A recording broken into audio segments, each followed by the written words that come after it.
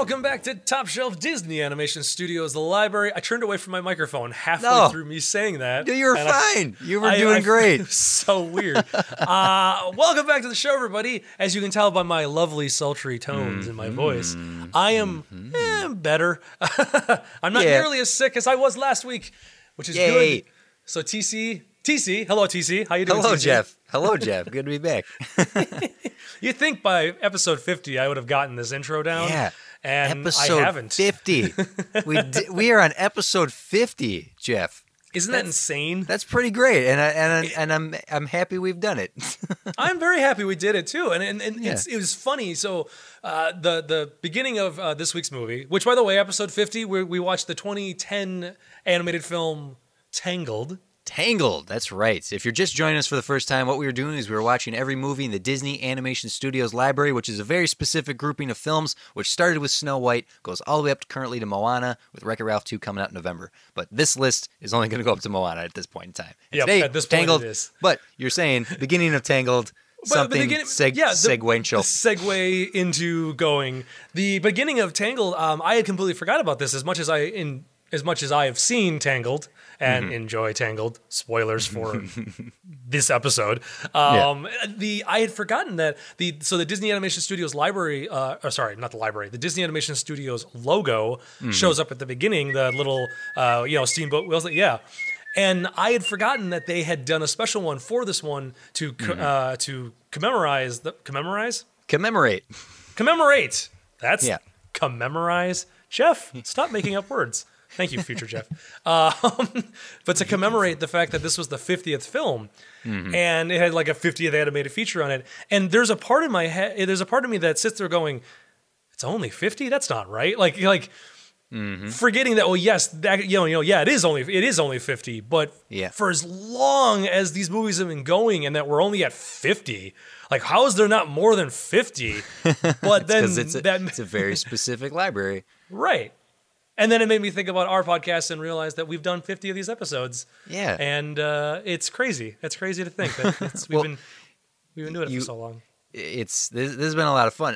And you bringing that up actually lends to my memory of seeing this film for the first time, if I may segue into that. Because yes, please.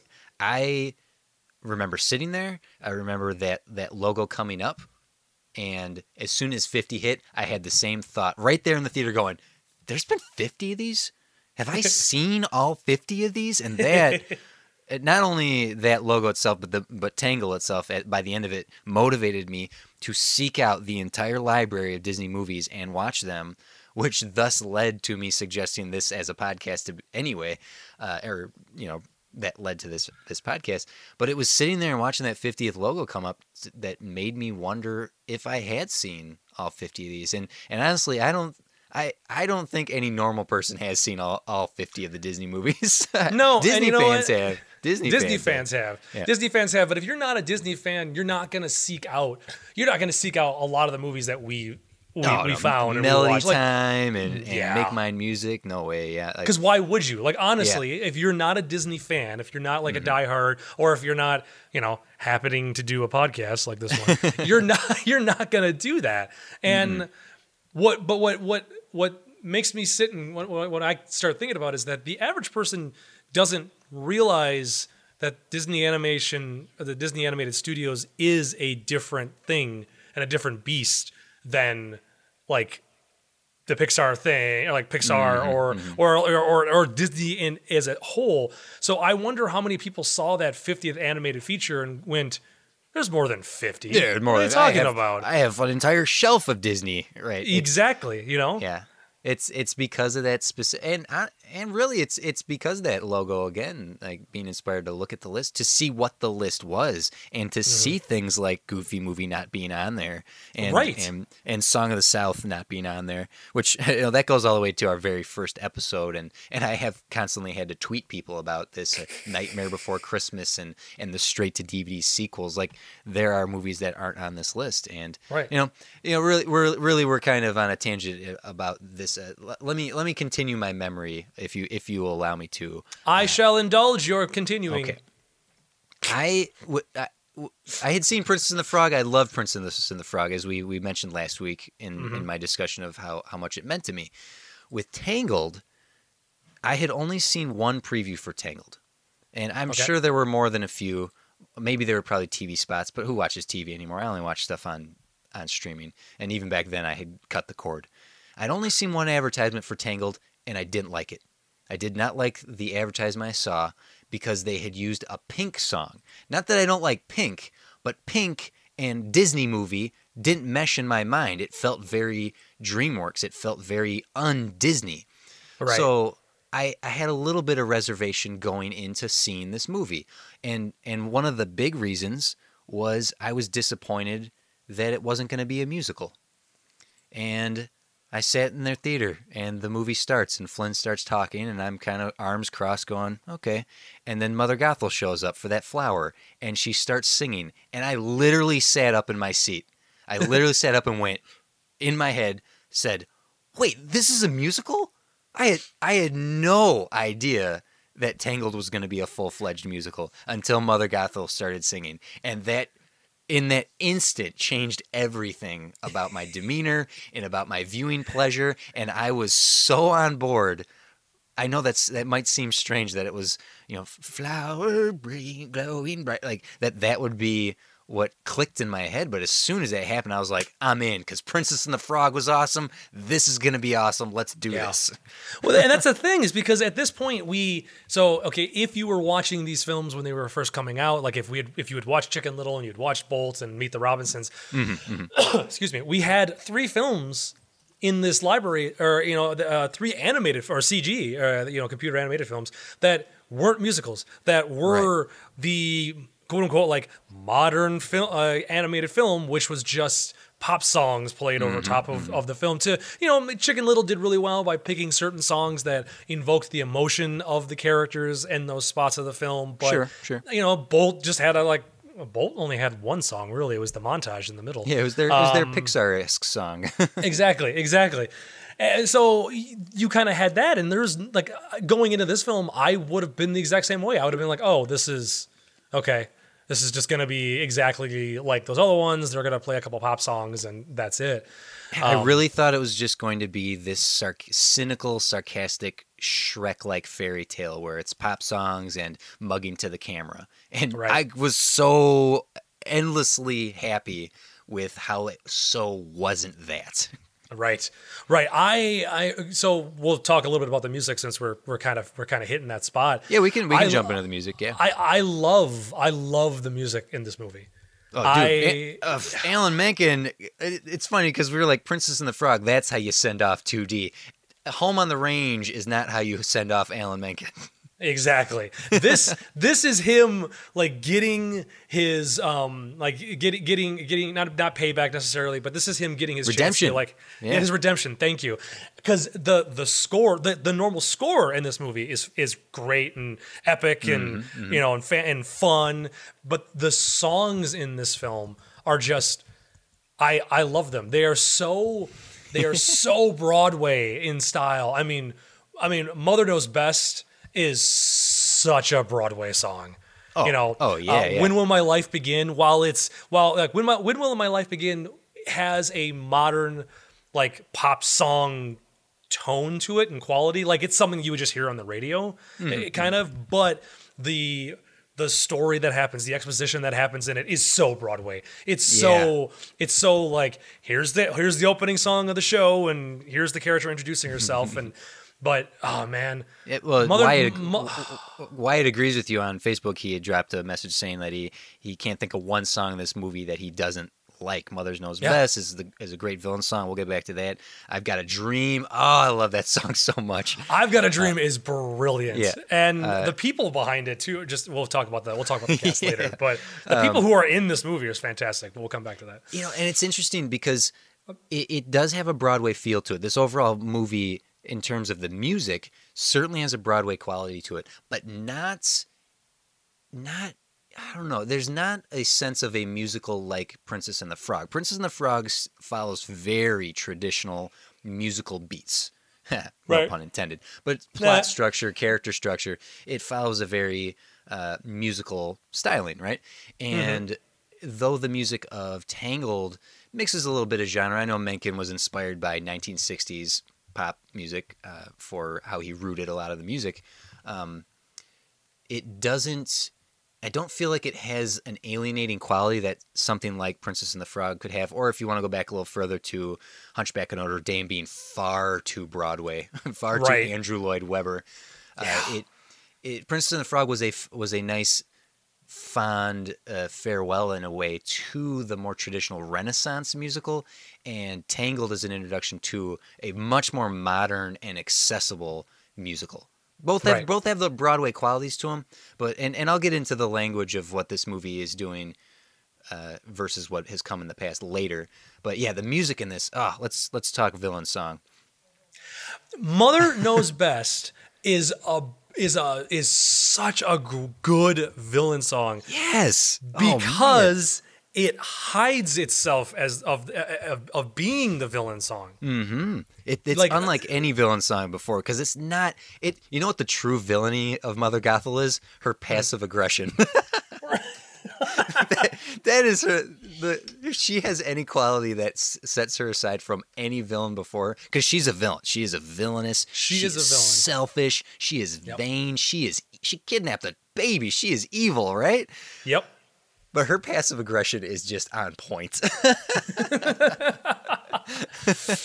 But I love her.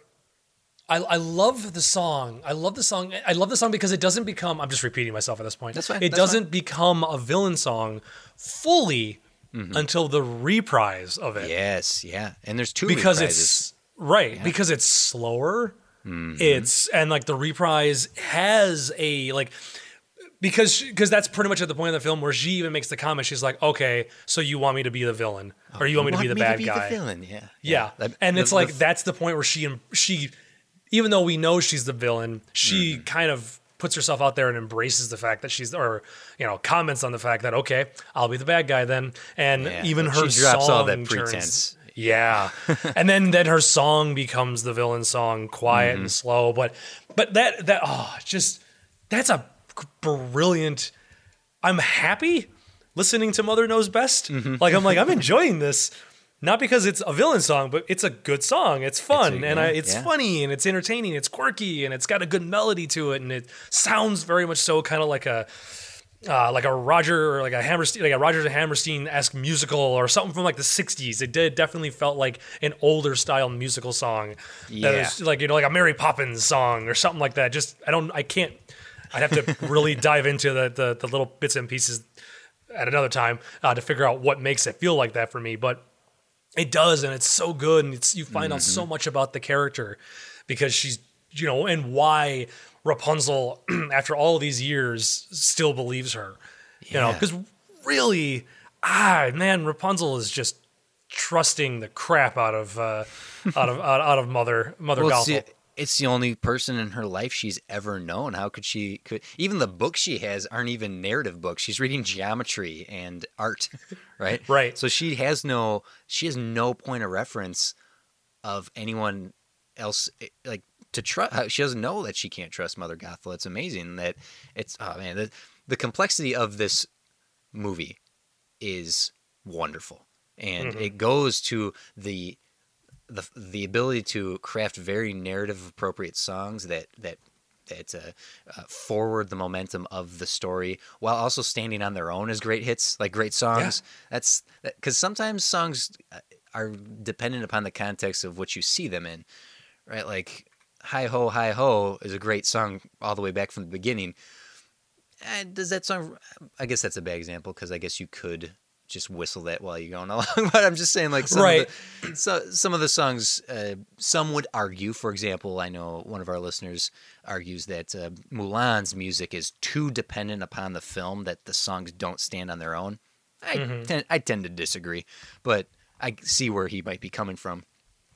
But these songs, the complexity in the narrative of them is great towards the film as a whole, but they also are wonderful songs by themselves. Menken. Right.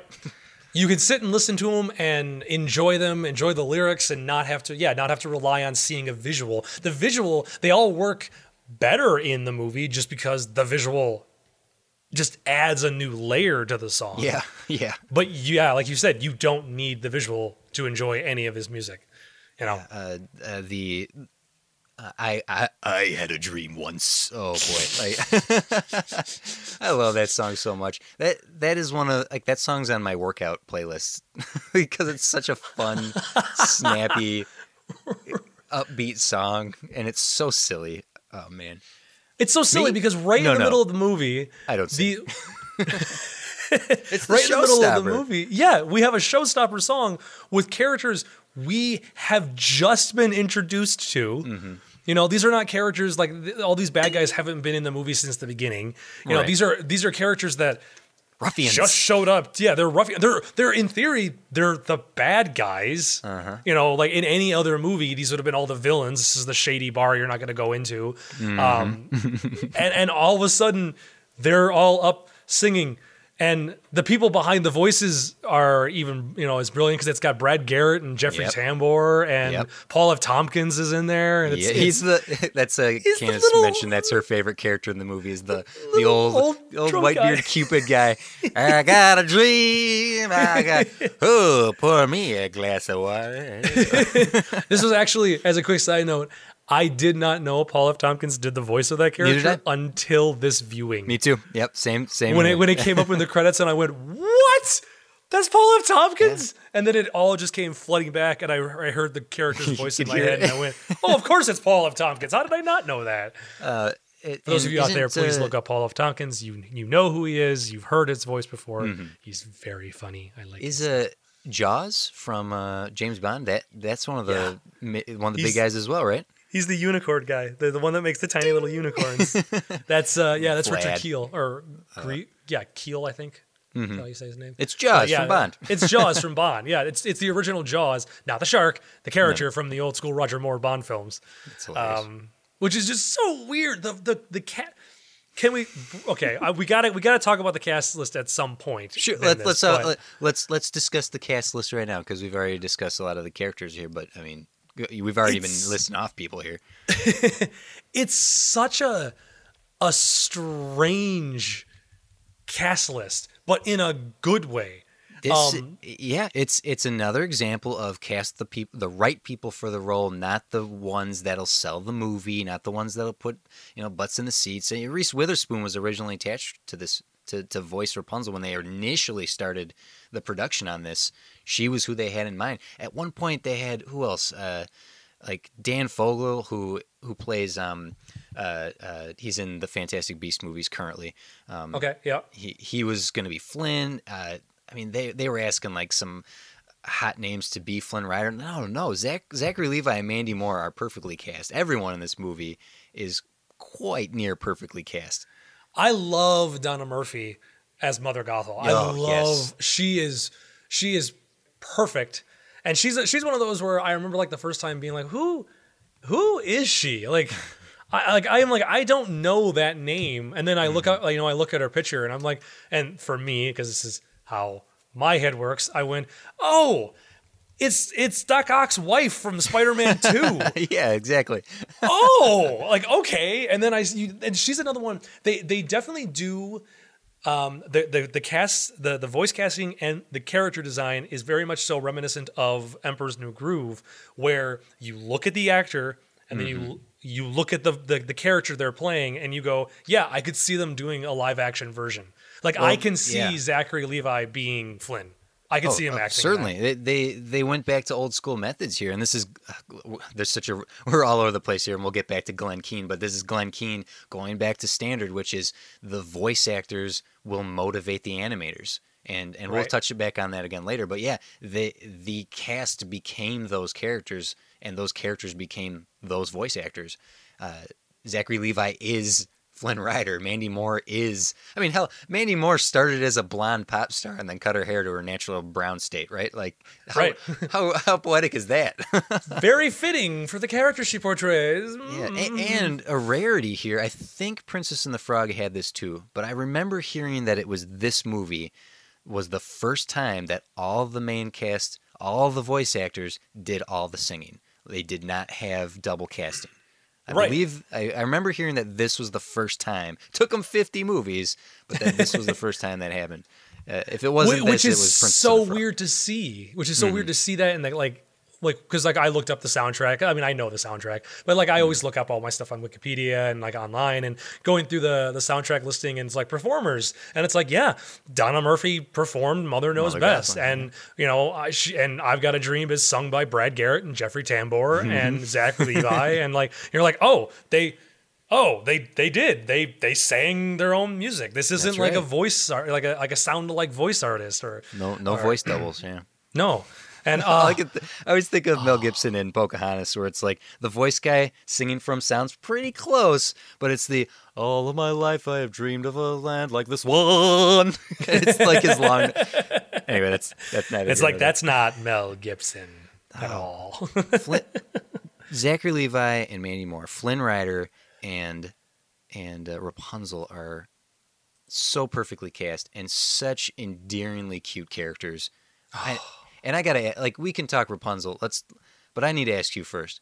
Why is Flynn likable? Because Flynn is a thief and a liar and a scoundrel.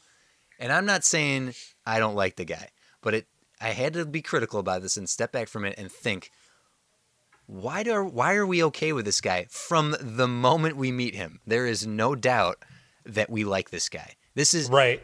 Actually, I do have a theory about this. Come to think of it, now that I'm voicing these thoughts out loud. But I want to ask you: is it because Zachary Levi is Chuck and he's just inherently an amazing guy? Also, me and him have the exact same birthday. Birthday buddies. Yeah. That means TC and Zachary Levi, same person. That's what that means, guys. Oh man, I wish that'd be amazing. What a twist! This entire time, this podcast has been co-hosted by Zachary Levi. Everybody, Zachary Levi. Everybody, isn't that great? I, honestly, if that were true, it'd kind of be a huge disappointment for everyone involved. I think. What? Why? That you're the Yeah, like that's all right. Well, okay. No, come on. What is it about Flynn that he's so damn likable? You know, oh man, that's a good question. I wish I had time to think about that. I don't think there's any simple answer. Honestly, I don't. And I think it's because the way we're introduced to him, that he is the narrator. He kicks this thing off. It's as much By his saying story. this is the story how I died. Like, And he's like, but don't worry.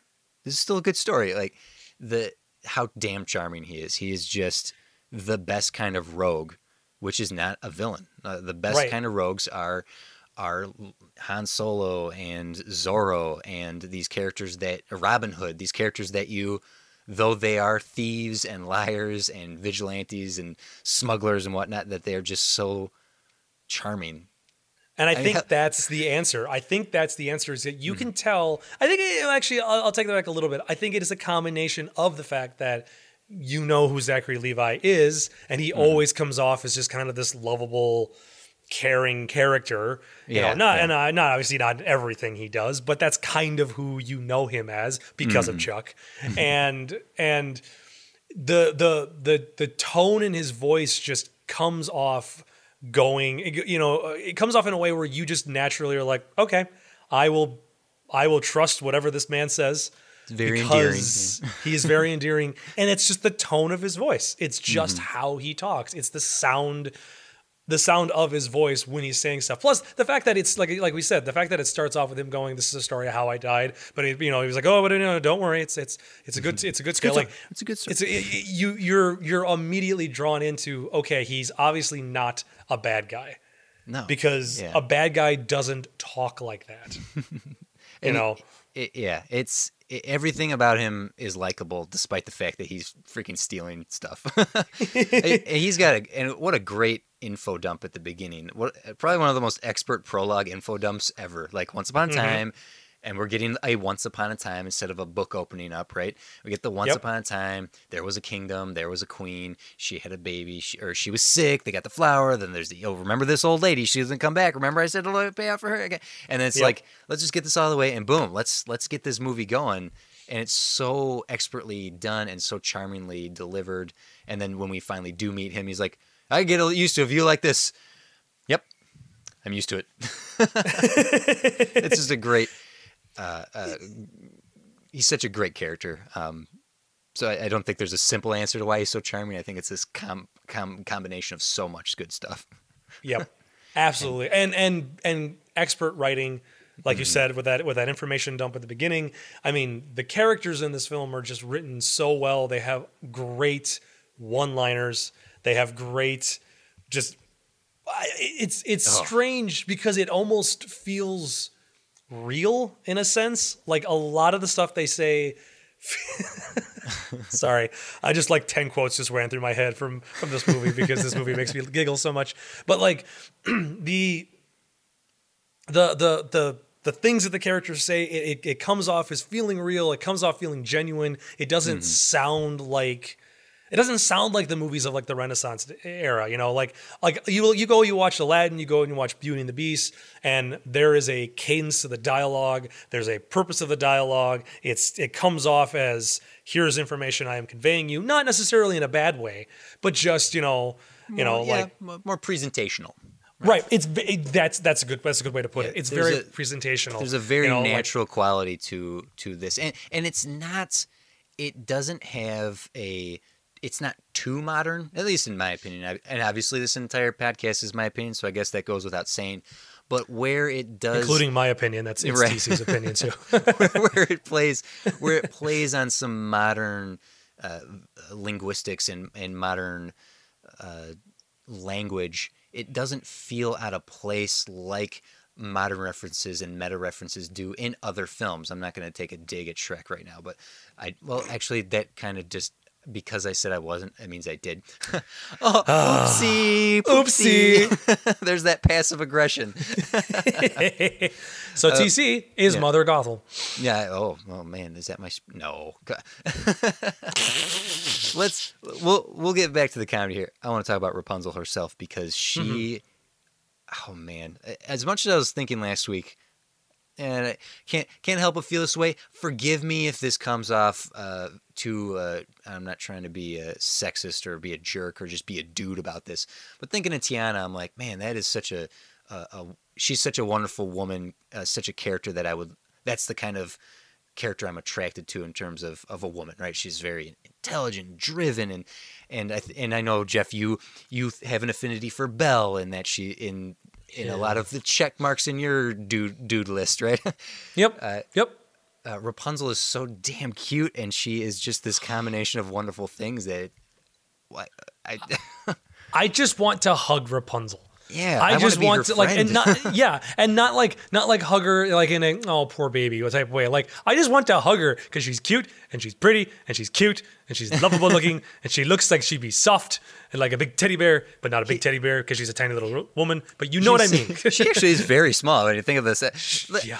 Here's the thing I was thinking of as I was watching this, Jeff, and you can help. I think you can help me support this theory. I think the listeners could help me support this theory as well.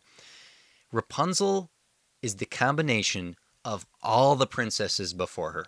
She has all the best qualities of every single princess we've seen in 50 films. In 49 films before her, she has Snow White's goodness, she has Cinderella's kindness, she has Aurora's beauty, she has Pocahontas' strength, she has Ariel's desire, she has Belle's intelligence, she has Jasmine's naivete, she has Tiana's will. And the connection to animals, the perpetually barefoot, if you want to go there, she has all the best qualities of every single princess, and even some of the female protagonists I might not have just babbled off right now.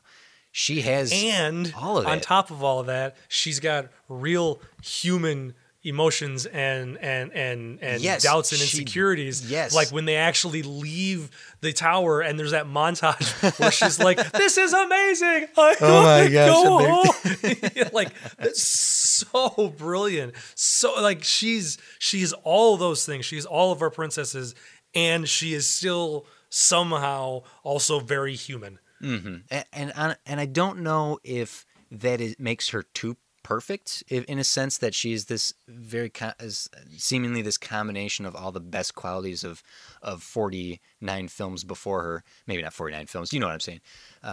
But it's, maybe that makes her too perfect in a sense, and that by not having a terrible amount of flaws, that makes her less strong of a character, especially a female character. But then I would overanalyze it to the point of the fact that it's this morality tale. It is a fairy tale. This is meant to be a parable, and lessons should be learned because that's what all fairy tales are.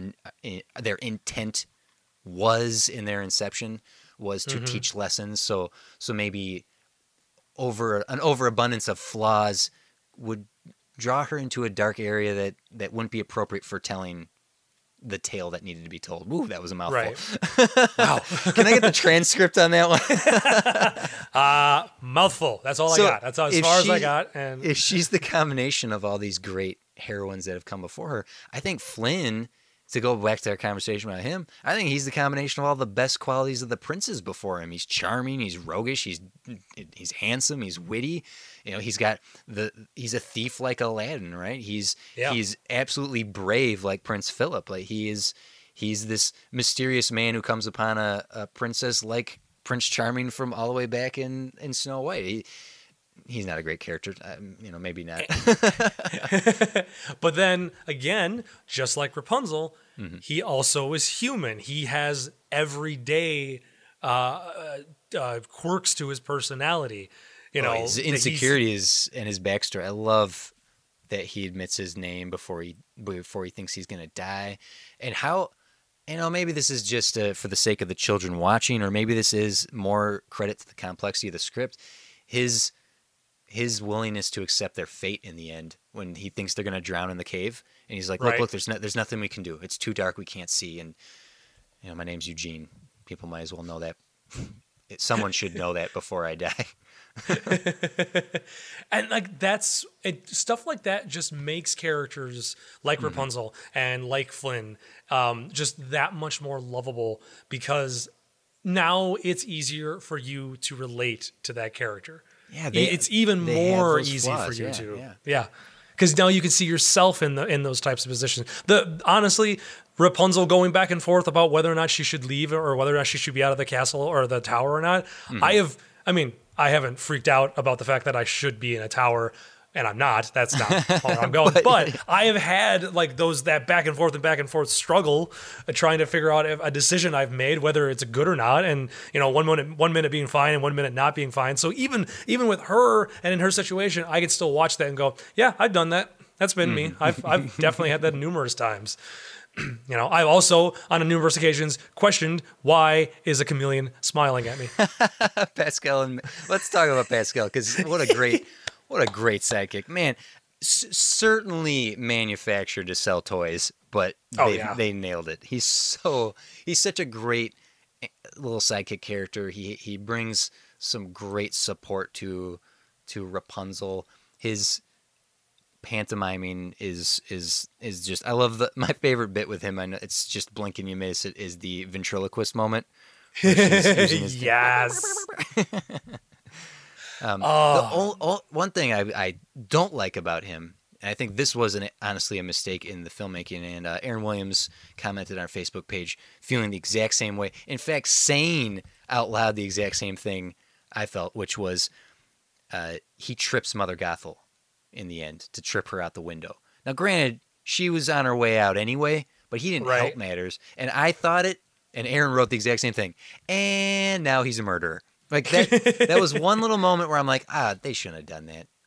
She could have just naturally, He had already served. And again, don't get me wrong. I love Pascal. He is a brilliant character. Me too. Okay. It's just the one little flaw. I think the one little mistake they made was that little addition of him tripping her with the hair. Because he didn't need to, because he had already served a major purpose in the film. He had already been used, so it wasn't like, they needed to work him into the climactic finale of killing her. But maybe it was this. Maybe it was because did he mug to the camera? I can't remember if he did or not. I think he did. Like he looked to camera when he pulled the hair. Maybe it was him pulling the hair and looking at the camera going, "Hey, look at this. She's going to trip on the hair she loves so much, and that's going to kill her." Irony. I'm just the avatar for this cruel irony. Wink. Wink. That's what that look said. In about a half a second. Yeah, I was going to say, in about the half a second mugging to the camera. Yeah. But you know what? As much as I love Pascal, I love that he's there for Rapunzel. I love when he's keeping Flynn in check. I love all that. The duo of him and Rapunzel, that's not the best in the movie. The best duo in this movie that just makes it so, it's Flynn and Maximus. Maximus the horse. We have our horse list, Jeff, of all of these, and we haven't had an edition in quite a while, but we have the list of all the horses in Disney movies. He wins. Hands down. Oh, because he has an arc. Yeah, the horse has a flippin' story arc in Jeff, this film. I kid you not. The note under my cursor right now is the freaking horse has an arc, which is insane. See, so. Spoilers, guys. While TC and Zachary Levi are actually the same person, me and TC are actually the same person as well, which means I am also Zachary Levi. That's the twist. Congratulations. Yeah, I know. I feel pretty good about myself. I'm wondering when that residual checks from Chuck will show up. Yeah, but well, eventually. It's cool. I spent it already. Maximus and Flynn, their relationship, Maximus's arc, he is such an awesome horse. He's such an awesome character. And he starts off as in theory he basically starts off as like a bad guy, right. Really. I mean, not a chasing the hero. Bad guy. He's chasing the hero because he's the horse of the guard, and while the guard voiced by MC Gainey, while he he's giving directions to his men, and then they cut down to Maximus, and he's giving directions to the horses as well. So he's obviously he's in charge. He's powerful. He is the opposition for our protagonist character, and he's seeking him out, and then that moment where it's like, no, we have to work together, and he kind of does, and he slowly begrudgingly helps Flynn. He punches him in the stomach with his hoof, like when Rapunzel's not looking. Rapunzel's magic with the horse. She was able to sit, drop it. Oh, so cute, so cute. Oh, the animation. But yeah, go ahead. I want to segue into easily one of the most dynamic pieces of animation. Okay, I had complained a couple episodes ago that we lose a quality in CG from 2D. Right, that what you can do in terms of sight gags, and there's something more forgiving. This was a couple episodes ago. It might have even been last episode that I was discussing this, but this is just the expert ability of Glenn Keane and his animators and what they did with this movie. The sequence of escape from the Snuggly Duckling, right? Okay. Where it's just before the dam breaks. Flynn has to fight Maximus with a frying pan. And it's, I want you to know, this is the strangest thing I have ever done. That sequence, to the water breaking, for the sword fight with Maximus is great. I mean, even when they're chasing the satchel earlier in the movie, where he's on the branch and boom, boom, boom, boom, is amazing. But that sequence of animation and comedy and the cinematic quality of that dam break is incredible. That is next level. It's almost like they were aware of that of the lack of being able to produce in 3D what 2D could do, like you were talking about. It's almost like they knew. They're like, there's something missing. Because this entire film, while that is a great moment, that whole action sequence, that whole dam break is brilliantly done. This entire movie has just moment after moment of fantastical, just absolutely fantastic physical humor. Oh, the visual comedy of this is perfection. Yes. Yeah. You look at this movie, and while I was watching it this time, I'm sitting here going, the entire film feels like they picked an end pose. They picked a frame. Get to this. Because these poses are brilliant. The expressions on the faces, the way that the lip sync is done, the way that they're even their mouths, because Flynn does stuff with his mouth that Hi. I mean, this is kind of an off day for me. Yeah, and it's just little things that we haven't seen before, even in Pixar movies. If Pixar is the gold standard for CG animated movies, and I mean, really, they do some fantastic animation. animation. This movie just blows what Pixar had done to a degree out of the water because of just those little tiny details in the characters. And this is furthering setting themselves apart from Pixar. Disney is finding a very distinct voice, very different from Pixar. They might be using Lasseter might be utilizing the same sort of techniques in developing these films, but these films do not compare to one another anymore, and that's great. Because Meet the Robinsons and feels like Pixar-esque. And this won't be consistent because there's another movie in this library that it could easily be a Pixar movie. And the Pixar movie that came out the year that that movie I'm thinking of came out should have been the Disney movie. Anyway, the visual comedy in this is likened to, I'm likening it to Emperor's New Groove. In its Chuck Jones speed, it has that quality of timing. And comedy is all about the timing. And this Tangled has such wonderful, wonderful timing in its delivery of its gags, of its jokes, of its one-liners, of its drama, too. Not just the comedy, but the way things are timed in this movie. Even as, going back to Donna Murphy's delivery and some of her lines is so expertly handled that, you know, it's like, I'm just kidding, you know, oh, getting kind of chubby. Like, I'm just kidding because I love you. Like, there's a great sense of comedy to this entire film. And that detail, that level of detail goes through the drama as well. It's right. Well, and even down to just the character placement, the character poses, the character interaction with one another. Just going back to Mother Gothel there, when near the beginning when she says like something along the lines of like, Rapunzel, you know I love you, or something like that, and then she goes, I love you too, Mother. And there's a beat of Mother Gothel kissing. You know, she kisses Rapunzel's like the top of her head. Yeah. And says, I love you the most. Oh, she's talking to the hair. She's talking to the hair. It's brilliant. Super subtle. I caught it this time. And I went, that's brilliant. Because you think, you know, initially, and even obviously Rapunzel, she's even thinking like, no, she's, you know, oh yeah, she's saying that to me. But she's not. She's saying it to the hair. And it's a tiny little detail because she doesn't, and it's just like her eye, she kisses the top of her head, she kisses the hair, and she looks quickly, glances down at the hair, and then walks away while she says that line. And it's so well done. It's an attention to detail that could have just totally been blown out of the water, missed it. Yeah. Over at Facebook, Natasha noticed that as well. She had said, watching the movie so many times, she noticed that when Mother Gothel tells Rapunzel she loves her, she always kisses her hair or calls her flower. That's a nice, subtle touch. Good eye, Natasha. I had not, until you had said that, Jeff.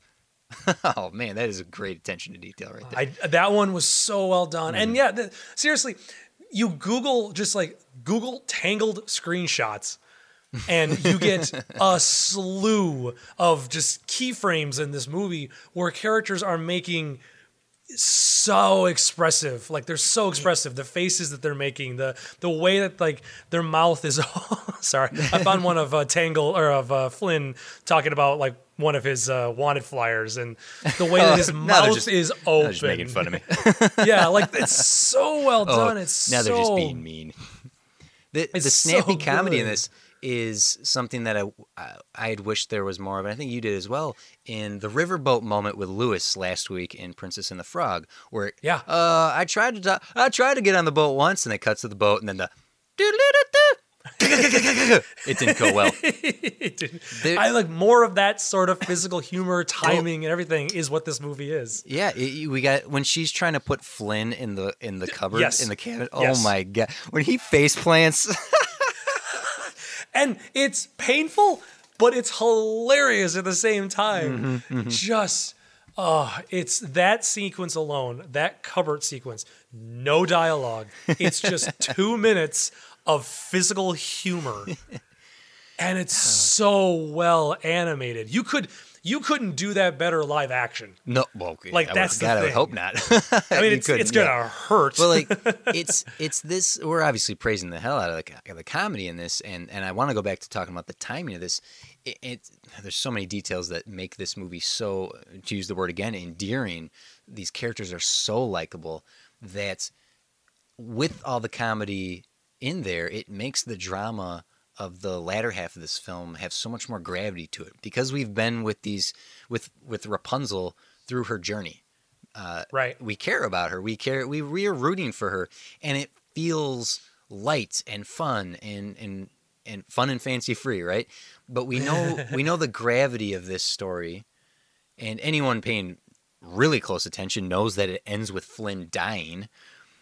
So that when the turn comes, that when the drama kicks in for that third half of the movie, the third part of the now TC, you're doing math like Jeff. That's how Jeff does math.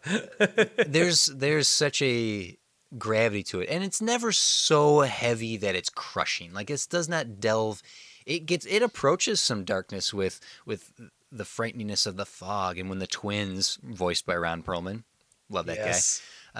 Try to kidnap Rapunzel. It gets a little scary there, but not so scary as we're looking at Black Cauldron territory or even Sleeping Beauty territory. But it does have you worry. It's a very calculated development of the character arcs and of the story arc that when the turn comes, there's some anxiety there and you worry there, but it never loses that sense of whimsy that it has to the whole thing.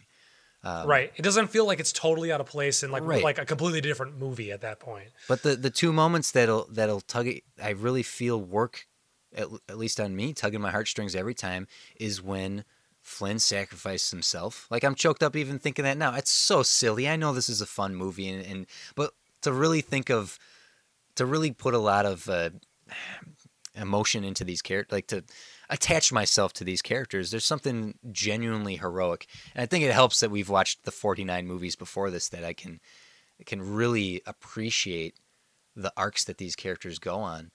Mm-hmm. And the other moments, and Jeff, you'll want to speak of this, is the lantern scene. It's the culmination of Rapunzel's journey.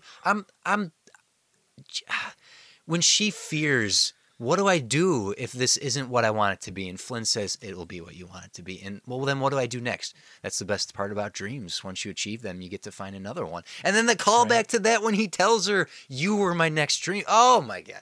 That's tear-jerking. That's tear-jerking. Yep. That song, that whole sequence.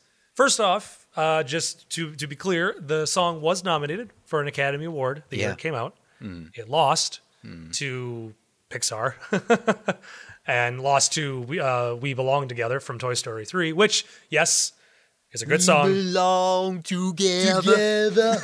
Yes, we do. We belong together. That's my Randy Newman. Your Randy Newman is like segueing into Kermit. Mine is segueing into the troll. This is how it works. But like that whole moment, that song is a great song because it's got a double meaning to it. Because obviously it's literally her seeing the light of these things finally, but also both characters just like having their eyes open to a new world or to a new future or to this world that they're in now, potentially with one another or potentially with outside of their norm, and things have changed. They've grown up. They've had their arc to a degree. Like that alone is fantastic. The moment is fantastic. Seriously, I'm not gonna lie, guys. Not gonna lie. I tear up a little bit every time I hear and see that moment. It makes me happy, sad. Watching this movie as many times as I have, I've definitely seen it at least a half dozen or more times in its entirety. It's that moment and knowing what the ending is going to be that really chokes me up, and it's the sacrifice Flynn makes and Rapunzel crying over him that really gets me every time. And it's beautiful. It's a beautiful moment because it lends to that complexity that you have to dig for in previous films, I think. And I think we might be over digging into this, but why the hell not? This movie's so good. I think in terms of fantasy, okay, this might not be the absolute best when you're looking at animated fairy tales, right? One would argue it might, I could see for the argument that no, this isn't the greatest of these adaptations, right? But the tradition is gone. Okay, we are in a new cinematic era of these kind of films, of telling these kind of fairy tales. And it's not the cynical meta version of a new way of telling fairy tales that we are done with, right? We've had a decade of those, and they can keep trying to put out movies like that, and they're not going to work. That sarcasm and cynicism doesn't work. This is a new language being spoken here. It's Princess and the Frog really was the end of the traditional Disney old school and Renaissance musical, and Rapunzel is this gateway into a very brand new and a very refreshing way. It is definitive revival, right? We have revived the traditions of the musical, of the fairy tale adaptation. I think even more so than if we want to go beyond this into something like Ella Enchanted or Enchanted. I know that's weird that those two movies exist, but those even have that slight sarcasm and cynicism that isn't homage more than mocking, right? Right. And there is a little bit of that less homage and more mocking we'll get from another film in this library that verges into a territory that I don't feel honors what came before. I think Tangled honors the traditions while making them something new.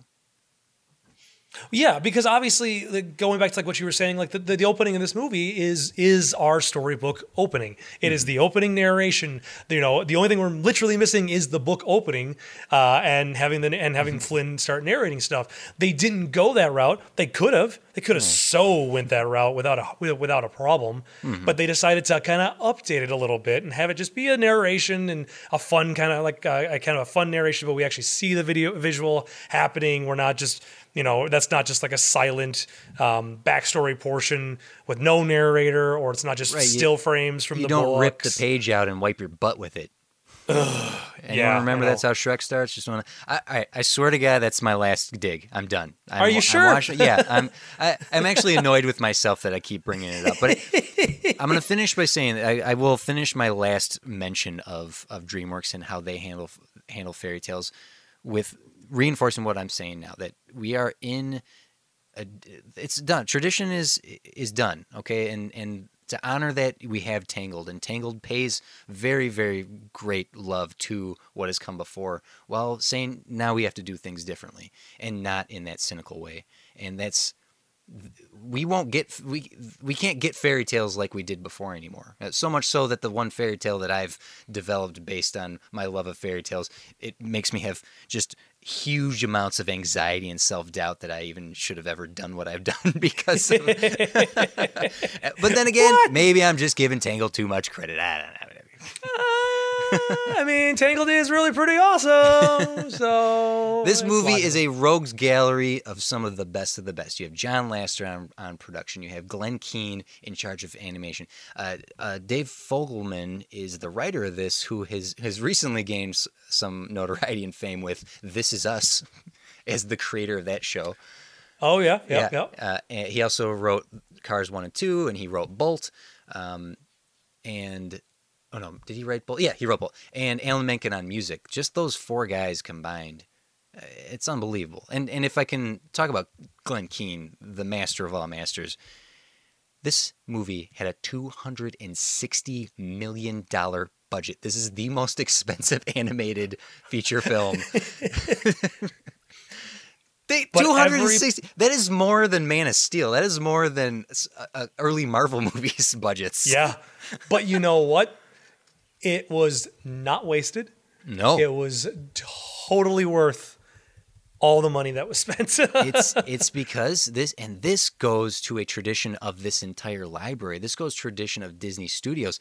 New techniques were demanded by Glenn Keane for this film. Because you had said maybe that they were aware of the limitations of CG versus 2D in terms of comedy, right? Glenn Keane, this was his edict. When he said, okay, we're going to do this film, we're going to do it CG, we need to have the computers bend to the artist, not the other way around.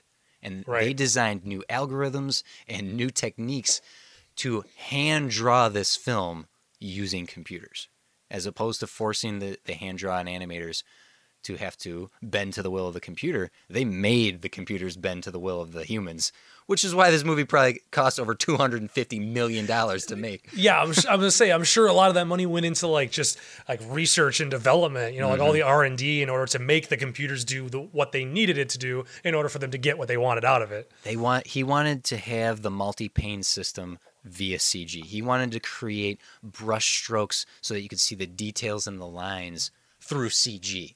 Like the amount of work that went into developing this film is unbelievable, and it's because they wanted it. They could have taken shortcuts. They could have done what they've been doing, but no, they wanted it to be better. This is the 50th film. It deserved this sort of attention. Right. And honestly, like the other thing that I was thinking about, that improvement in the technology, I mean, we were only 2 years prior, when this film came out, 2 years prior was Bolt. You know, 5 years before that was Chicken Little. It's only been 5 years. And now while Chicken Little didn't look bad, Chicken Little definitely looks dated in its CG. Tangled looks beautiful. Like, it's gorgeous. The entire film is gorgeous.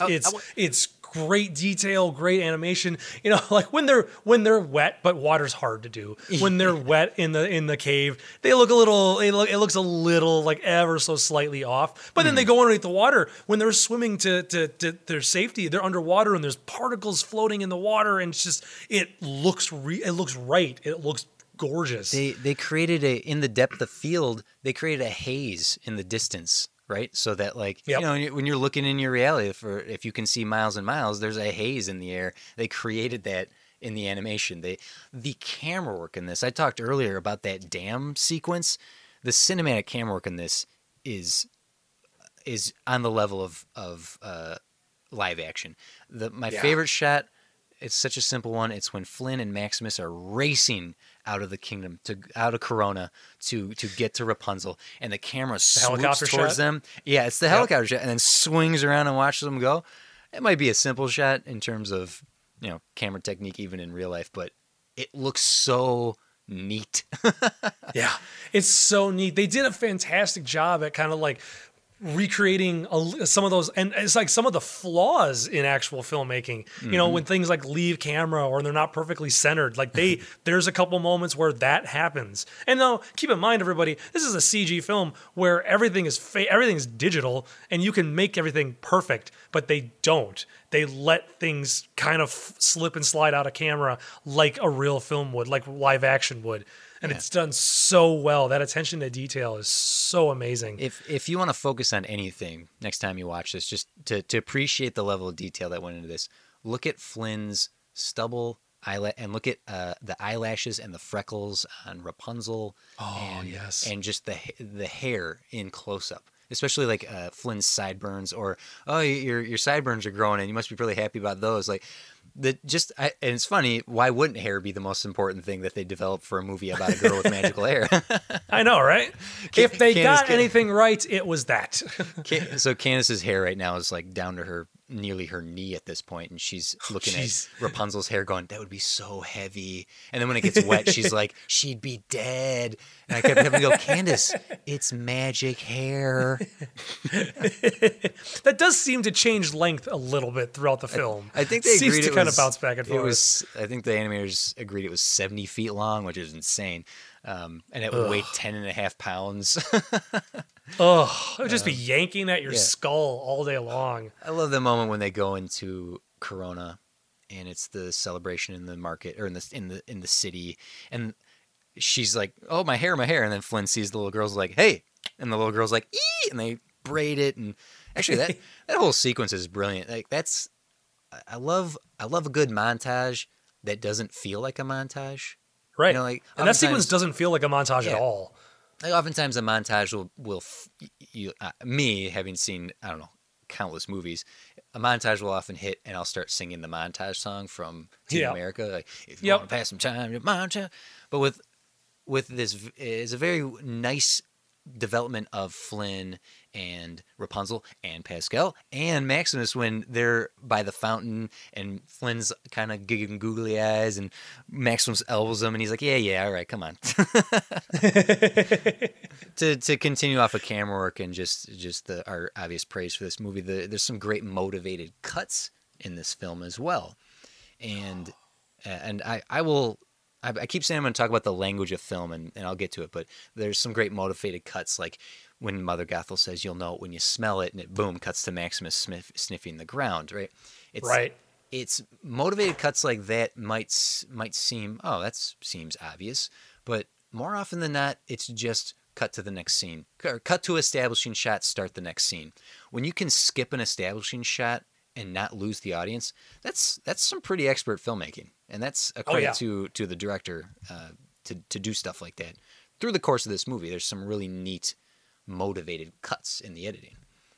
Good stuff. Well, and a lot of times the editing works to help with the comedy, you know? Like that's definitely half of it. The cut back to reactions, you know, and just... Again, that whole montage scene of Rapunzel trying to put Flynn inside the cupboard is all... It's funny visually, but it's also funny, comically because of the timing of the shots, the cutting edits, into... Yeah. Yes, so good. That scene is just brilliant. I can't help myself. That scene's the best thing ever. She knock? Oh, I love when she's like, "You'll never find the crown. It's in that pot, isn't it?" Bang. And I love that they don't even show her hit him. It cuts out to a wide of the tower, and you just hear it. Yeah, and then the smash cut back. How do they cut out of it? Pascal's tongue is in his ear again. It's just in. You don't see him stick it in. Yes, which is just perfect. And he rubs his elbow. Stop doing that. I love it so much. Something I noticed this time that I hadn't before is that he constantly calls Rapunzel Goldie and Blondie, and he calls her by nicknames instead of calling her by her real name until he tells her his name. Because after that point, she only calls him Eugene, and he actually calls her Rapunzel. I'd never noticed that before this time around. Because I was making a checklist of how many nicknames he gives her, and after that moment, he doesn't call her Blondie or Goldie or anything like that again. He actually calls her Rapunzel. And it's that because they experienced near death together, that I feel like there was an element of trust and respect earned. That's a neat little detail. Man, I completely missed that. That is awesome. And then there's the death on screen. We get a second movie in a row where a character literally dies on screen. And that is really something. I had mentioned it earlier as a scene that always chokes me up, and it's worth mentioning that we see a character die from a stab wound to the stomach on screen. On screen. Which every time that happens in this movie, I always forget it's going to happen. So when it happens, I'm always taken back just a little bit because I forget that Mother Gruddle.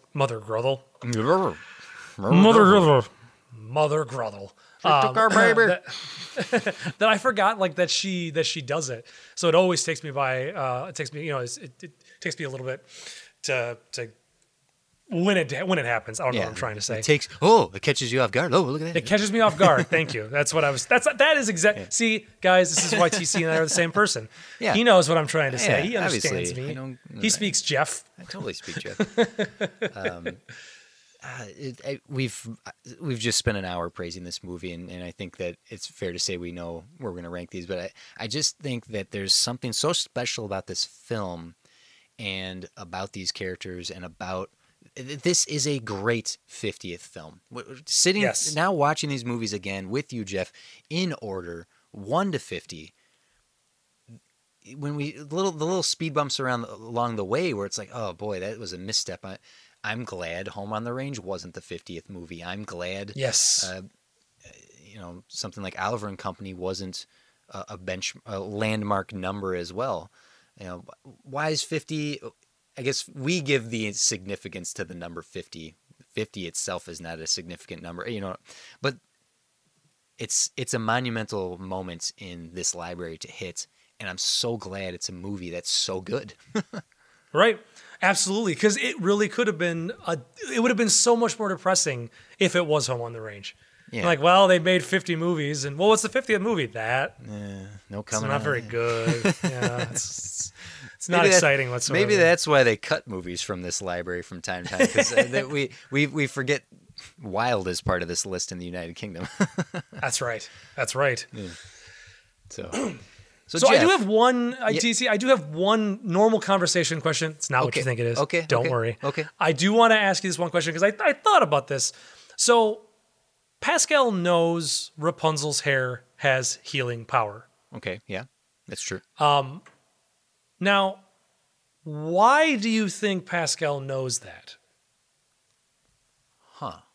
Well, Question. Yeah. Let me if I can seed a possibility here. Let me know if this is crazy or not. You know what? Let's play theories. Is this delving into theory territory? It's a little bit of a theory territory. Because I got a theory for you.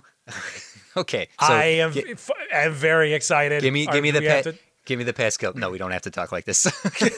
I was getting very whatever. Pascal, what's your theory? Go. Plant that seed. Chameleons only live 5 to 10 years. Oh.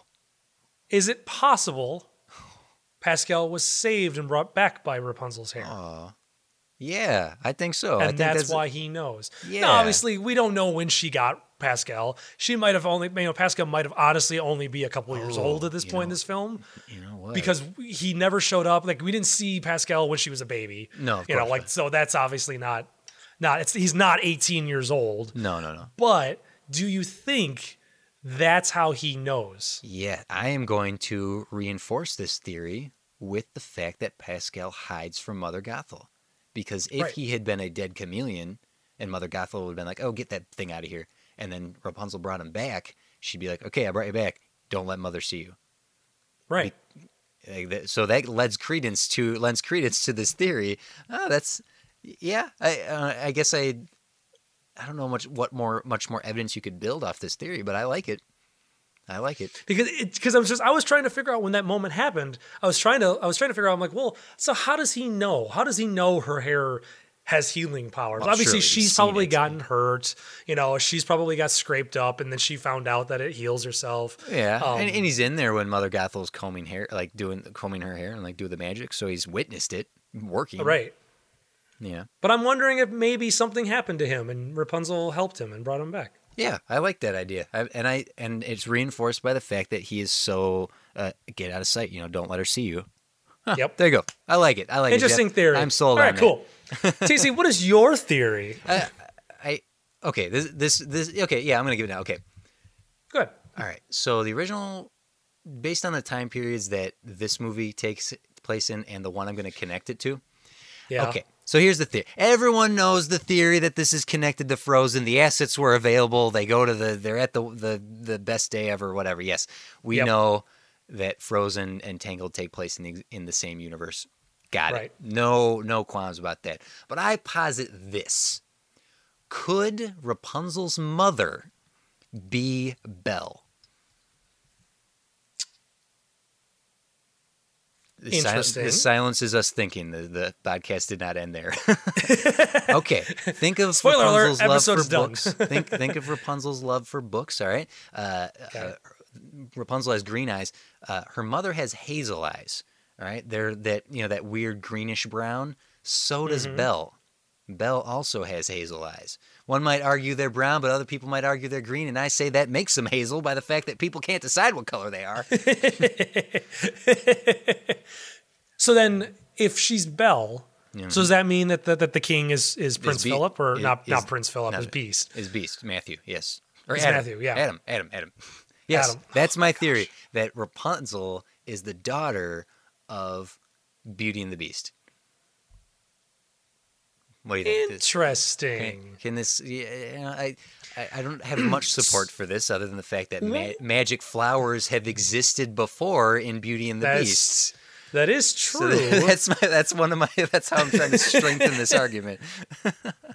Trying to think here, and that could be, interesting. I'm trying to like run through. Yeah, you can. You don't have to. We don't have to come to a conclusion. I'm just throwing it out there. If you guys like that idea, toss it in the comments section. Let us know in the comments about that. Facebook.com/TopShelfPod, where every Monday when we are going to record, we throw up the episode for you guys to comment on, and then come back on Wednesday where this is airing, and you can comment there as well and react to things we said. Like, does this theory hold water, Jeff? Your theory holds water. Does my theory hold water? Well, let's get a glass and see. Bad jokes. Bad jokes are fun. But dang, now I'm gonna have to do some thinking about that theory because I'm intrigued. I want to see if there's more that we can pull that can support that theory because that's a fantastic. Interesting concept. I'm glad you like it. I want you to dwell on it a little bit, but I'm just going to toss out real quick. Yes, absolutely, 100%. Show this movie to your kids. Show it to little boys. Yes. Show it to little girls. Show it to your dog. Show this to your little chameleon. Your frog. It's a chameleon. Semantics. Okay. Randy Newman. Sorry. The fact that it's called Tangled was a brilliant move by production. That it's as much about Flynn as it is about Rapunzel. That's why they didn't want to call it that.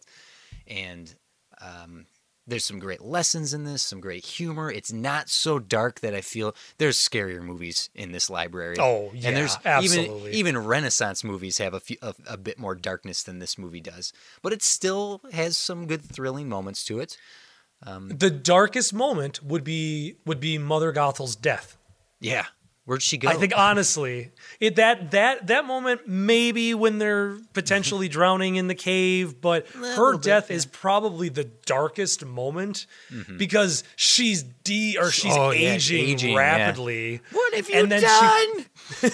And then she falls out the window and ages so much she just dissolves into dust. You know, she should have drank the hair because Rapunzel's mom didn't age very much compared to her dad. Rapunzel's mom looking good for her age, however old she is. Don't know how old she is. She's at least 18 years older. Hasn't aged a bit. Of course. Yeah. See, now that's the question. So the flower brought her mom back from death. Mm-hmm. Now, did it stop her aging at that point? No, I think it slowed down her aging process. I'm going to go with that because it looks like she did age a little bit, and Dad stressed himself into gray hair, but. So yeah, watch this with your kids. It's got some great stuff to it. I don't know if there's too much to be discussed in terms of lessons to be had, but at the same time, there is the conversation of, you know, what do you do once you achieve your dreams? Well, that's the best part. You get to dream something new. Like there's that line in itself has something wonderful to it, in that you could bestow upon your children, and at the very least, the kids are gonna love Pascal and Maximus. And Maximus. They're gonna at the least they're just gonna laugh at the entire movie and like the songs and sing the songs. I know my nieces enjoyed this movie to death. This was one of those that Uncle Jeff happily watched with his nieces over and over again. Multiple. Yeah, I'm like Tangled again. Let's do it. Come on, guys. And it's something. Why does this movie not annoy people like Frozen does? We don't have to go into a Frozen conversation right now, but I'm just curious why that's a thing, and we'll discuss that when we get there. Okay. Tropes, Jeff. Perpetually barefoot character. Yep. Does animal sidekick of the protagonist. Yes. Does she fall to her death? Does this count or does it not count? Because I don't think it counts. It's tricky. She does fall out the window while still alive. Did we have a half? Didn't we have a half of somebody on this list? So this complete the half. This might complete that. Oh man, I'm gonna have to go through my notes because I think we did. Where it was like it's kind of it's that a one. It's a half. It's a half. I'm gonna have to go back through my notes and find that trope because she does fall out the window, and if she didn't completely disintegrate by the time she hit the bottom, she would have fallen to her death. So it's kind of like both. And then also orphan protagonist. Flynn? Yeah, because he grew up in an orphanage. Nice. Yes, he did. See, you always catch me on those. You catch me on some of these that I'm like, didn't even consiber. Eugene Fitzherbert. I love that name too. Mm-hmm. I love his name is Eugene. But those are my four. Those are the four tropes that I had found. You had said the perpetually barefoot protagonist, which is true. This is like just it's all my favorite tropes too. It is. If you haven't realized, it's the villain I'll still say it's the villain falling to their death. It's the orphan. It's my favorite tropes, all in one movie. Yeah, guys, I kind of like this movie. Well, the fans seem to love this movie too. We got just praise from everyone. I don't see one bad word about this movie over at Facebook. Like I said, we put the episode up before we're going to record. Kim, Casey, obviously, there was no doubt about this. She says with many exclamation points, one of my fave Disney movies. Natasha, who I mentioned earlier, pointed out. What did she say here? Next to Beauty and the Beast, this is her favorite Disney animated movie. Flynn's sarcasm, Rapunzel's determination to take control of her life, like Tiana, and she's not looking for a prince or love. She finds that amazing. And then she also mentioned the hair earlier about Mother Gothel, which was well caught, ladies and gentlemen. Chris Scholl says one of his favorites, the duet between the two leads, is possibly one of the greatest Disney songs. Yes. And going back to origins of adapting a fairy tale and making it Disney, fun film, Brad Garrett, Chuck, Mandy Moore. What more could you want? Agreed. Sarah Bigelow says, I prefer Tangled over Frozen any day. Plus, I See the Light is the best addition to the Disney songbook in years.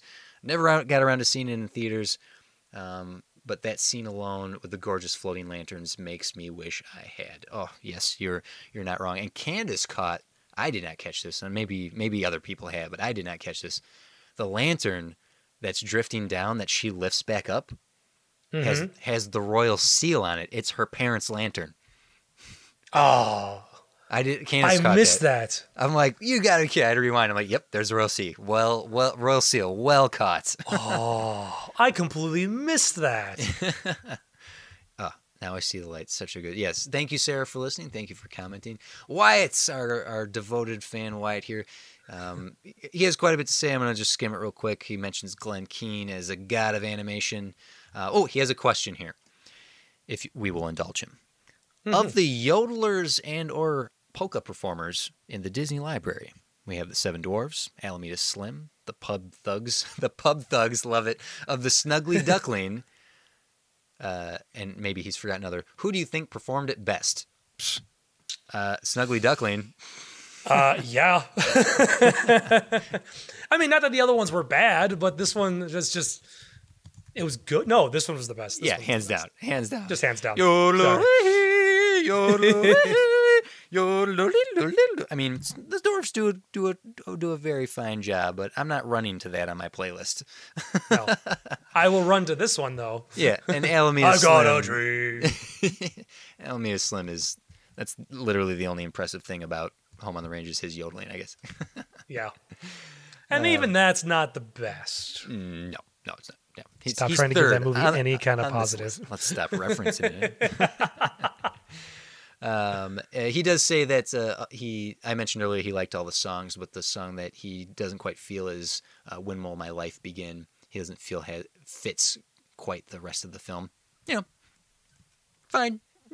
That's your opinion. I mean, you're wrong, but... No, but it's fine. It's fine. You can have your opinion, but it's wrong. Aaron Williams says, back in the Renaissance, he was trying to predict what the next princess story would be, and he guessed Rapunzel. So it was very exciting for him to see that come to fruition. When he saw this at the time, he had his little blonde daughter, and they hadn't cut her hair yet. So... He would joke with her that he would lock her in a tower to keep that pretty little princess away. You're the villain, Aaron. I think that's what you're admitting here. Aaron is Mother Gothel. Yeah. That's what you just admitted to. And Thomas shows some love for Pascal, even having a framed drawing of Pascal, which he gives visual reference to. Yeah, and is awesome, too. That's so cool. I wonder if is he personally for me at Disneyland? Okay, so he got it from Disneyland. That's awesome. Great. My favorite place in Disneyland is Off the Page, which, if anyone's ever been to Disneyland, it's the animation store / attraction where you can just sit and watch the press. Anyway, it's amazing. Google it. And finally, Scarstar says, Scarstar! All caps, Maximus for best Disney horse. Yes. Hex. Yes. So thank you for the comments here. Jeff, of all the Disney movies we've watched, I knew that was going to happen. Is this hard? I mean, we both know where this is. Yes. Yeah. I do need to say something, though. Oh, okay. I had a little bit of a hard time deciphering or deciding exactly where this movie was going to sit. Okay. I mean, we're talking about between first and second. Spoilers, guys, it's number one. It's number one. I'm sorry. So between Lilo and Stitch and Tangled, hey, look, I know sometimes I get a couple tweets. People are like, "How dare you put this above this?" And it's always, I always have to remind you, and I'm sorry for our devoted listeners who've heard me say this ad nauseum. Sometimes it's a fraction. Sometimes it's a fraction. And in this case, I'm sure, in as punny as I mean it, it's a hair's length of distance. Rim shot. And no, I'll let you please explain for your taste why you're bumping it above to the top spot. It's a fraction. It's the tiniest little fraction above Lilo and Stitch, because Lilo and Stitch is a brilliant film. It's emotional. It's about family. It's about, it's got real, true meaning behind Lilo and Stitch. And it's hard not to love that film. It's got great comedy. It's got great moments. It's got great songs and music and characters. But at the end of the day, I would immediately put Tangled on, because there's just, Tangled is more of who I am as a person. Mm-hmm. It's my taste in movies.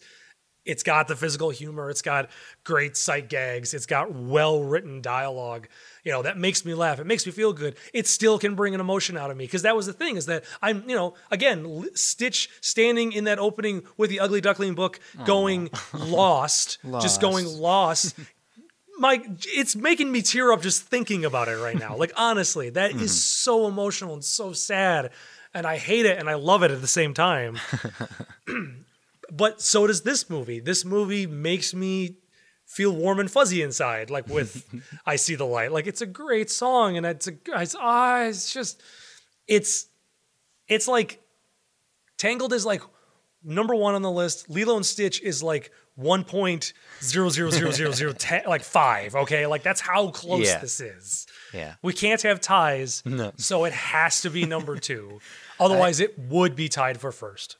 And I'm placing it my number 1 as well, for much of the exact same reasons you have just stated, Jeff. There is an epic quality to this film, and that's not to diminish the quality of Lilo and Stitch. There's more of an intimacy in Lilo and Stitch, and it's a much more intimate story. It's a much more real story. It's a much more human story, despite being about aliens.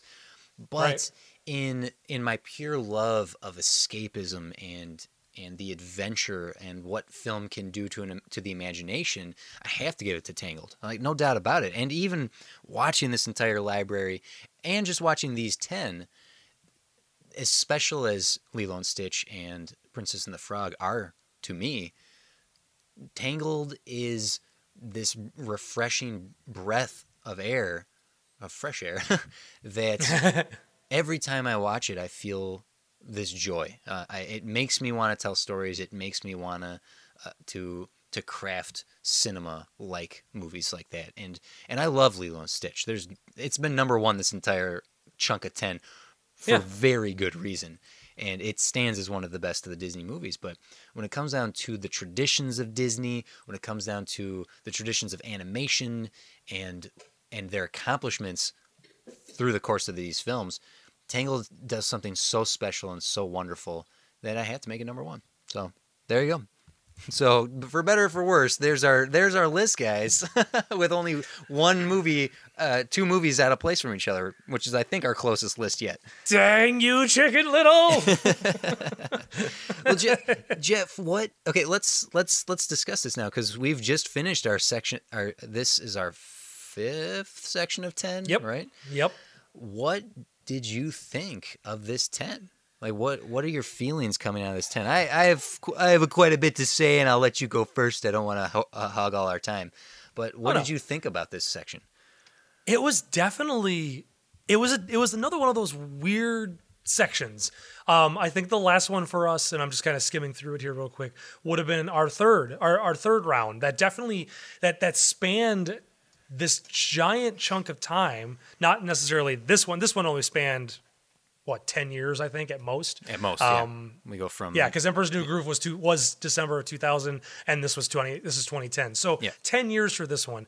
But the quality of the films, the changeover from 2D to 3D animated film, the evolution of Disney attempting to find itself while it's simultaneously being lost amongst other successful companies and properties, but then finding its footing and going, no, we figured it out. Here it is. This is what we need to do now, and being correct. It was a fascinating 10 to watch that evolution of the company, to have a company like Disney have that second evolution, and in less than 20 years, because the Renaissance era was the late 80s, and that was, we're in 30 years, but in less than 30 years to have them go through this again, trying to figure out what to do to make themselves better, and us ending with them having succeeded. And having them found their foot is it's so fascinating to watch them try, and new people are coming in to shake things up when Lasseter are coming in. Like, it was a very fascinating 10 films to watch. I'll leave it at that. It was. For me, this wasn't as rocky of a road as I was expecting in watching these 10. With Lilo and Stitch and the surprise of Bolt, and especially Princess and the Frog and Shirley Tangled, with the rest, this is the weakest 10. Like, when I look at the 10 in the 10s that we've watched, I thought that first era was going to be weak when I look at the wartime era, but no, you got Bambi, Fantasia, Snow White. What else is in there? Just the classics, even one of the packaged films, #packaged films. #packaged films, yay! Yeah, it's the weakest of all the 10 that we've had and will have all the way through viewing of this library. There's several reasons for this, okay? And I'll definitely want to discuss this in greater detail when we get to our final episode of this show. But for this era in particular, I think the second Dark Age in the beginning. So this is the second Dark Age and the beginning of the revival, right? This was a growing period, and not just for Disney, but in animation and cinema, in movies themselves. To go from 2000 to 2010, this was a transformative decade of cinema. And I don't want to make a whole thing of it right now and here now, but it goes without saying, because things really changed because of the attacks on September 11th. Yeah, the 2001 September 11, 2001, when the World Trade Center and the Pentagon, when those attacks happened, things changed, and movies in the past 10 years came out. Like, the past 10 years of these animated films that we've watched came in a period of dynamic and dramatic change in the types of movies that are made, and that the types of movies people want and love, and most importantly, the heroes of films like these. Right. When I think of this whole library, Jeff, and again, I'll go into this greater detail when we get to the final episode, but it's something that really struck me in watching this now. Consider the heroes of these 10 films. These are flawed heroes that need to change in order to find what they need. It goes to want and need, which is what Princess and the Frog talked about, and it's what Tangled talks about as well in its lyrics.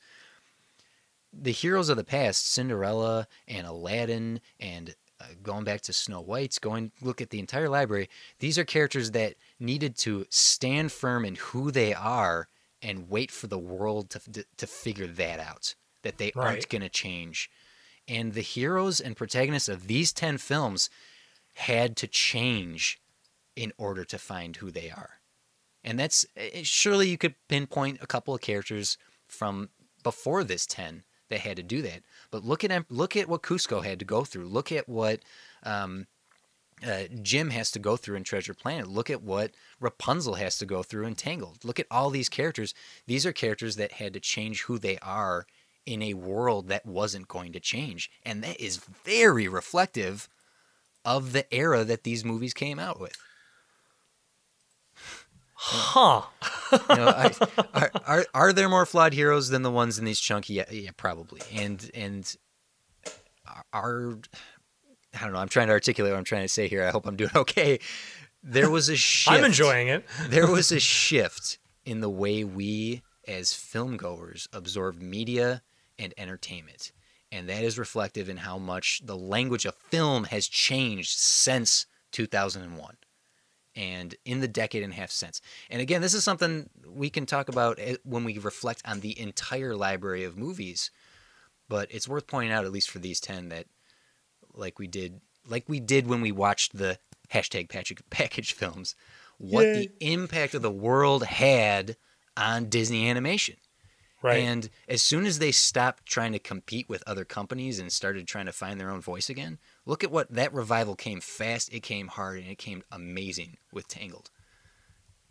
So just watching the growing that has happened in these 10 films, it was a greater dip in quality to a spike in quality right than we've seen before, but and it might be equal to the previous Dark Age, but you know, I don't. What do you think about any of that, Jeff? I'm sorry to wax all poetic there, but it was something that it really dawned on me in watching these heroes and reflecting on these 10 films, what that era was, and it didn't cross my mind until I was writing notes for this episode.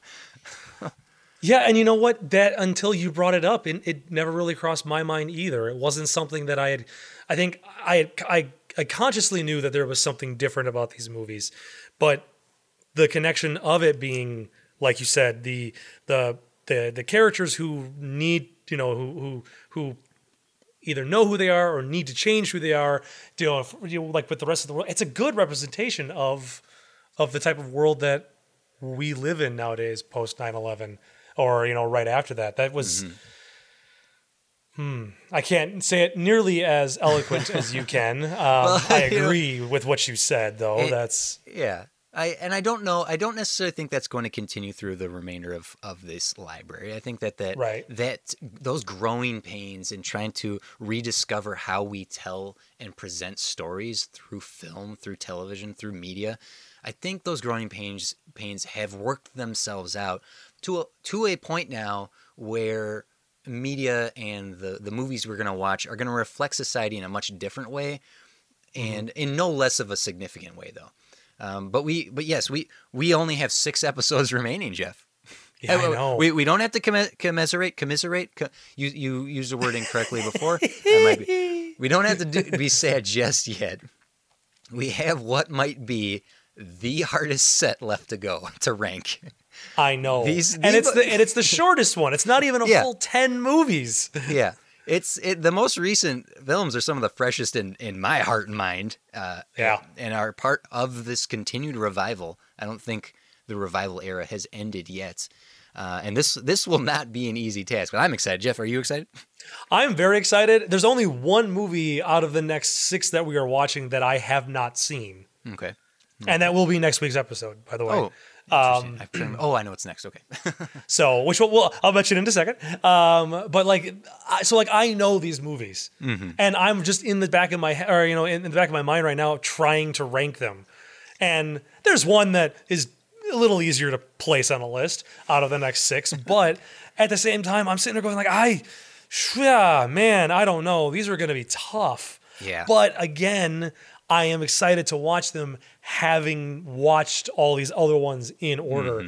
I'm watching them now from this new perspective of, well, we're coming off of Tangled, so let's watch this film to know what, let's see how coming off of Tangled affected this film. Or how is Wreck-It Ralph compare after coming after our next film? There's that element, and that's going to be a very exciting task to try to we keep no it back, longer, to get through. We no longer have the benefit of time nor nostalgia to discuss these movies. These next 6 are going to be so fresh in our minds, and I'm really going to encourage our listeners to give all of these movies a fair shake. Because, and I'm not just talking about Frozen, because I know several people out there have shared their feelings about hating that movie. You got to give it a fair shake.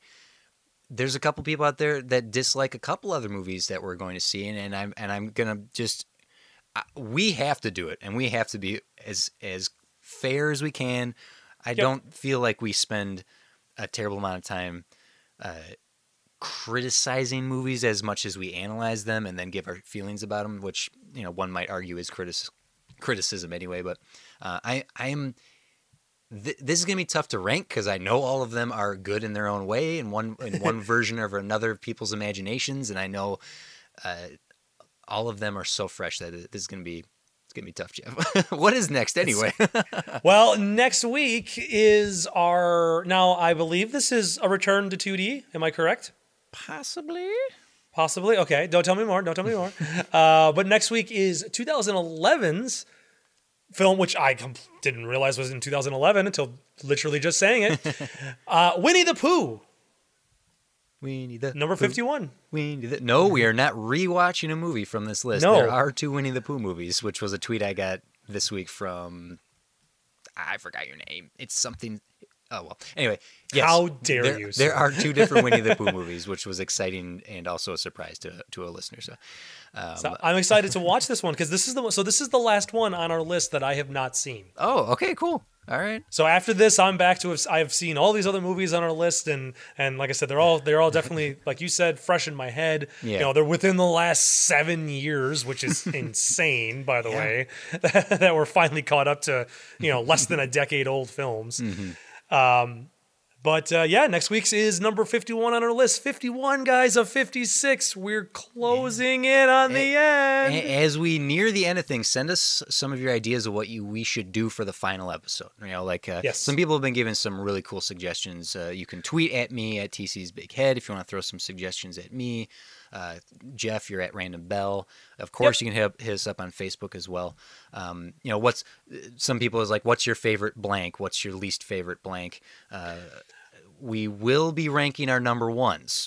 So when we set out to do this library, instead of trying to rank 1 through 56, we've been doing them in sets of 10.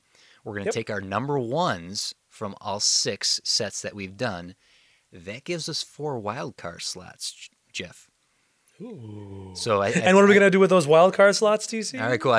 This is what I'm thinking. I think that we might be able to fill the 4 slots with movies we loved but ranked lower than 1. So we have 4 slots that we can fit with any movie. So what that is going to mean, and Jeff, you and I can discuss this because this will mean you and I will have 2 different lists of 10 different films. Like we won't be ranking the same 10 films because I'm going to pick 4 different movies. We might pick similar ones. I don't know. But right now I'm assuming our 4 wildcard slots are going to be different. And that'll be neat because it'll give us a very good testament of our taste and love of the films we've seen in these 56 films. So send us your ideas, dear listeners, and also what is your list? I mean, I'm curious to see where people rank. I always like to see where people.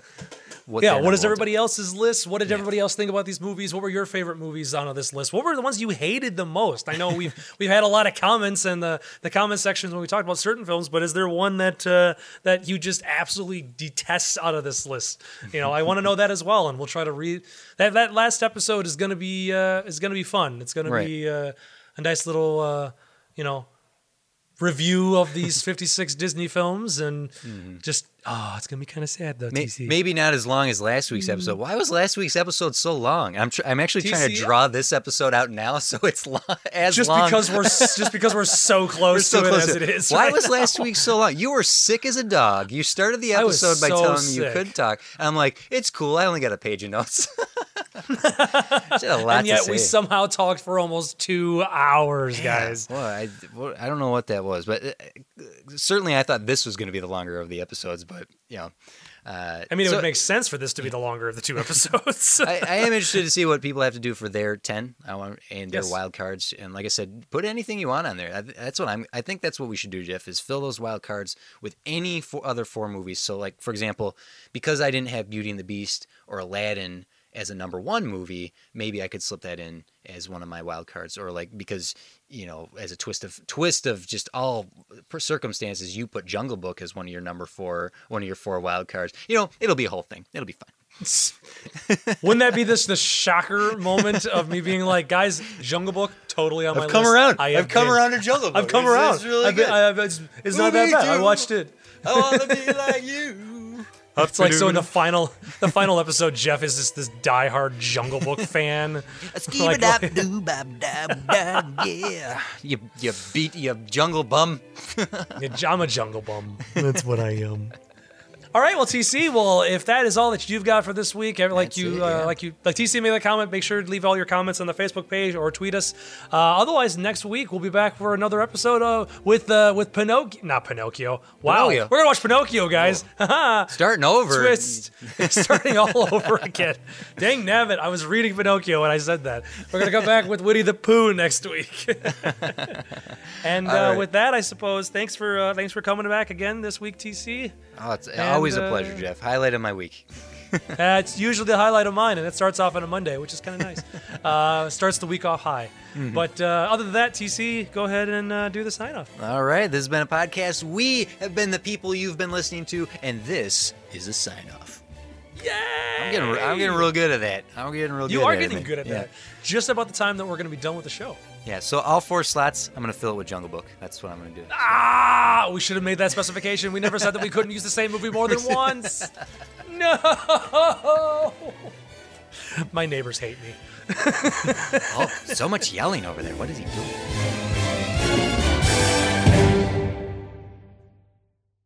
This has been a production of Ghost Hat Media, proud member of the Ghost Hat Network.